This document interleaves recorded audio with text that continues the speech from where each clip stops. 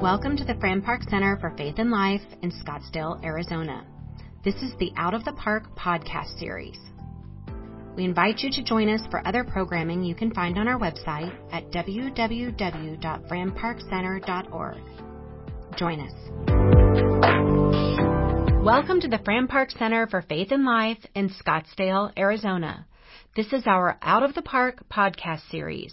We're bringing back a webinar from 2021, Can We Share the Future, with Drs. Wes Avram and Heath Carter. This is a two-part series. Coming up is part 2. Enjoy.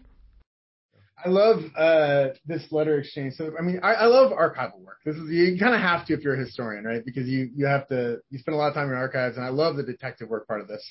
So I was in Rauschenbusch's papers, which are down in Atlanta, and just kind of going through all these correspondence, and I run across this letter that he sent to William Bell Riley. William Bell Riley was one of the kind of leading conservative ministers of the early 20th century up in Minnesota. Rauschenbusch wrote him a letter because he had learned that Riley at one of his revivals had been saying this sort of thing, that, Rauschenbusch isn't really a Christian. He's not really interested in what we think of as Christianity.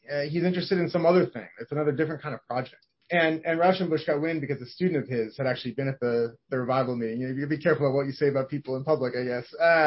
So he gets wind of this and he writes Riley a long letter. And the whole point of the letter is, I am a deeply devout Christian. I believe in Jesus Christ. I come at these questions and I see that, and what he would argue in the letter, and went on to argue in the letter, is not that in seeking to kind of get the church engaged in the social world, he didn't see that as a secularizing move. He saw that as a re-sacralizing move. That in some sense, when the church decided at some point along the way, or at least when institutional kind of leaders of the churches decided that, the church isn't going to say anything about this issue, the church isn't going to say anything about that issue, these are separate from religious concerns. They're public matters, and religion's a private matter. That in some sense, what they were doing was ceding vast swaths of human life to secularity as such. That term's complicated in my field, but for the purposes of the conversation, that in some sense, what Rauschenbusch saw himself as doing is elevating the gospel. To say the gospel is actually about all of life, not just about your personal spiritual life, but it's about everything. How you spend your money, where you live, how you vote, all these things are under, the rubric of the gospel. So I think that's and I think there's something to that idea. We could talk about kind of what some of the unintended consequences of these sorts of things might be, but certainly he didn't see it in any way as a kind of move away from Christianity. If you can't read Rauschenbusch, he wrote this beautiful book of prayers. And one of the things, if you start to get to know him in the ways that you can get to know someone who's passed away, is he had a deep personal piety.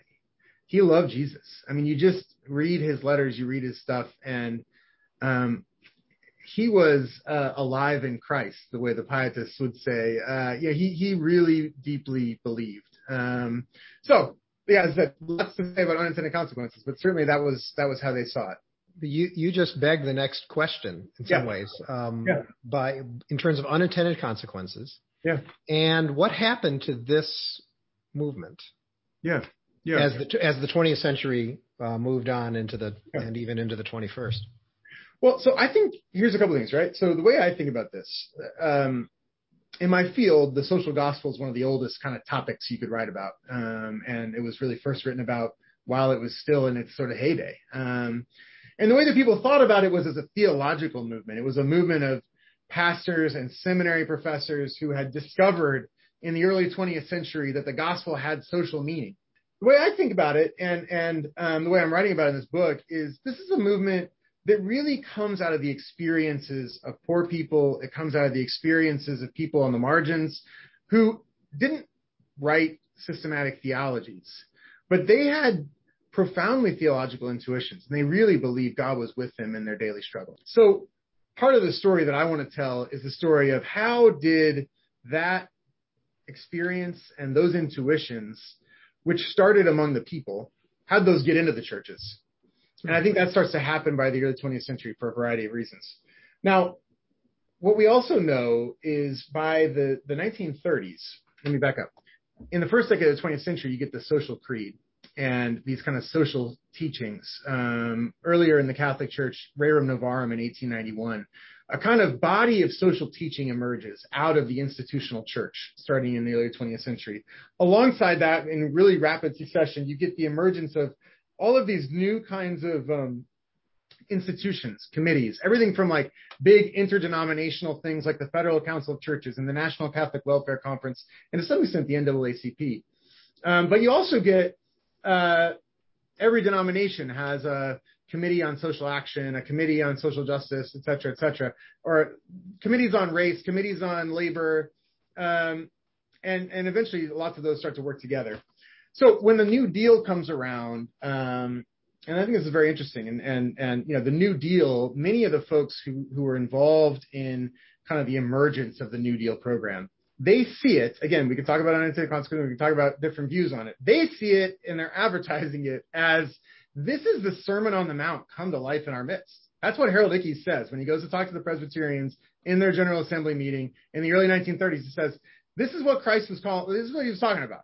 Loving your neighbor, looking out for the poor, looking at, you know, being your brother or your sister's keeper. This is the thing. Now, what we know, and this starts to get to, you know, what happened, right? Many things happen. Two big ones.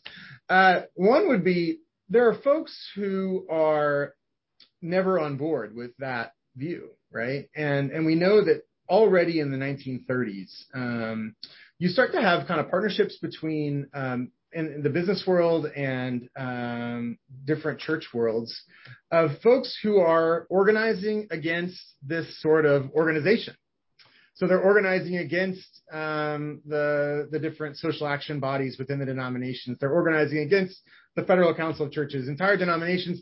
The Southern Presbyterians pull out of the Federal Council of Churches like every other week. They're out and in and out and in and threatening to be out and threatening to be in, partly because they think that the Federal Council of Churches might be endorsing social equality. Federal Council of Churches actually isn't super progressive on racial equality in the first half of the 20th century. So their general secretary is writing letters back and saying, no, you don't, you know, we believe that our black brothers and sisters are brothers and sisters of Christ, but we're not endorsing social equality, right?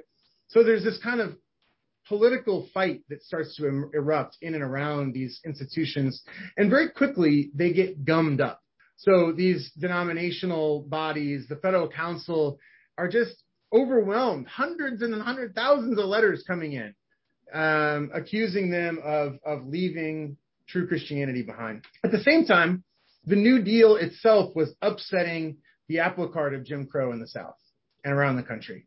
And folks who had been really excited about New Deal programs in the early 1930s, and this is a great book, No Depression in Heaven, which looks at the kind of story of the New Deal in churches around the Mississippi Delta region, this deeply poor region in the 1930s, where initially churches were saying, hey, we got this. We don't need any federal help. We don't need, you know, and during the Great Depression. Eventually, they didn't have it. And there was just mass destitution across the Mississippi Delta region. And they reach out to FDR and they welcome these New Deal programs. Back in 1935, FDR sends out a letter to every pastor in America and asks what their opinion is about the Social Security Act and other pieces of major New Deal legislation. And people love it. Pastors love it. And so my friend Allison Green wrote this book, No Depression in Heaven, and she starts the book by saying, we have this memory of the Great Depression, the greatest generation, as this generation that didn't need any help. But the reality is that these churches in one of the poorest regions of the country in this moment of great need needed help. But what we know is that, I mean, that memory, which, you know, this is getting into complicated material, and we can sort of get into some of this, and I'm happy to take pushback and talk more about it. Part of what happens is by the late 1940s, it was very clear to folks around the country that the New Deal had empowered organized labor, organized labor was interracial in a way that it hadn't been since the 1880s, when the Knights of Labor were organizing black and white workers. The CIO had come on the scene in 1935 and was organizing black and white workers. And as the CIO, in the wake of World War II, starts to try to organize in the South, launches this huge Operation Dixie to organize workers across the South, people quickly realize, oh, labor has a lot of power, and labor is interracial, and Jim Crow is going to come crumbling down. And so you start to have, by the mid 20th century, major misgivings emerging about any kind of federal program that would either intentionally or unintentionally destabilize the country's racial regime. And that's so those two things, I would say. One, a kind of partnerships emerging between business and churches around kind of trying to very intentionally promote what historians call a gospel of free enterprise, a kind of alternative to the social Christianity that I've been talking about. You get the emergence of this kind of vision of a gospel of free enterprise. That's part one. But part two is a lot about the mid 20th century as the point when campaigns for equality start to also be about racial equality in a very serious way, a way that really threatens the racial order. And a lot of white Christians weren't here for that. And they back off very quickly. And again, we can talk more about why that is and whatnot. One of my colleagues wrote a book called A Stone of Hope, where he argues that the reason the civil rights movement succeeded was because of its prophetic engagement with this kind of prophetic tradition in the Hebrew Bible, King's ability to draw on a very serious strain of Christian faith. I think he's right about that in part. But one of the other arguments in the book is that segregationism failed because it didn't have a kind of strong basis, a strong root in Christianity in the same way.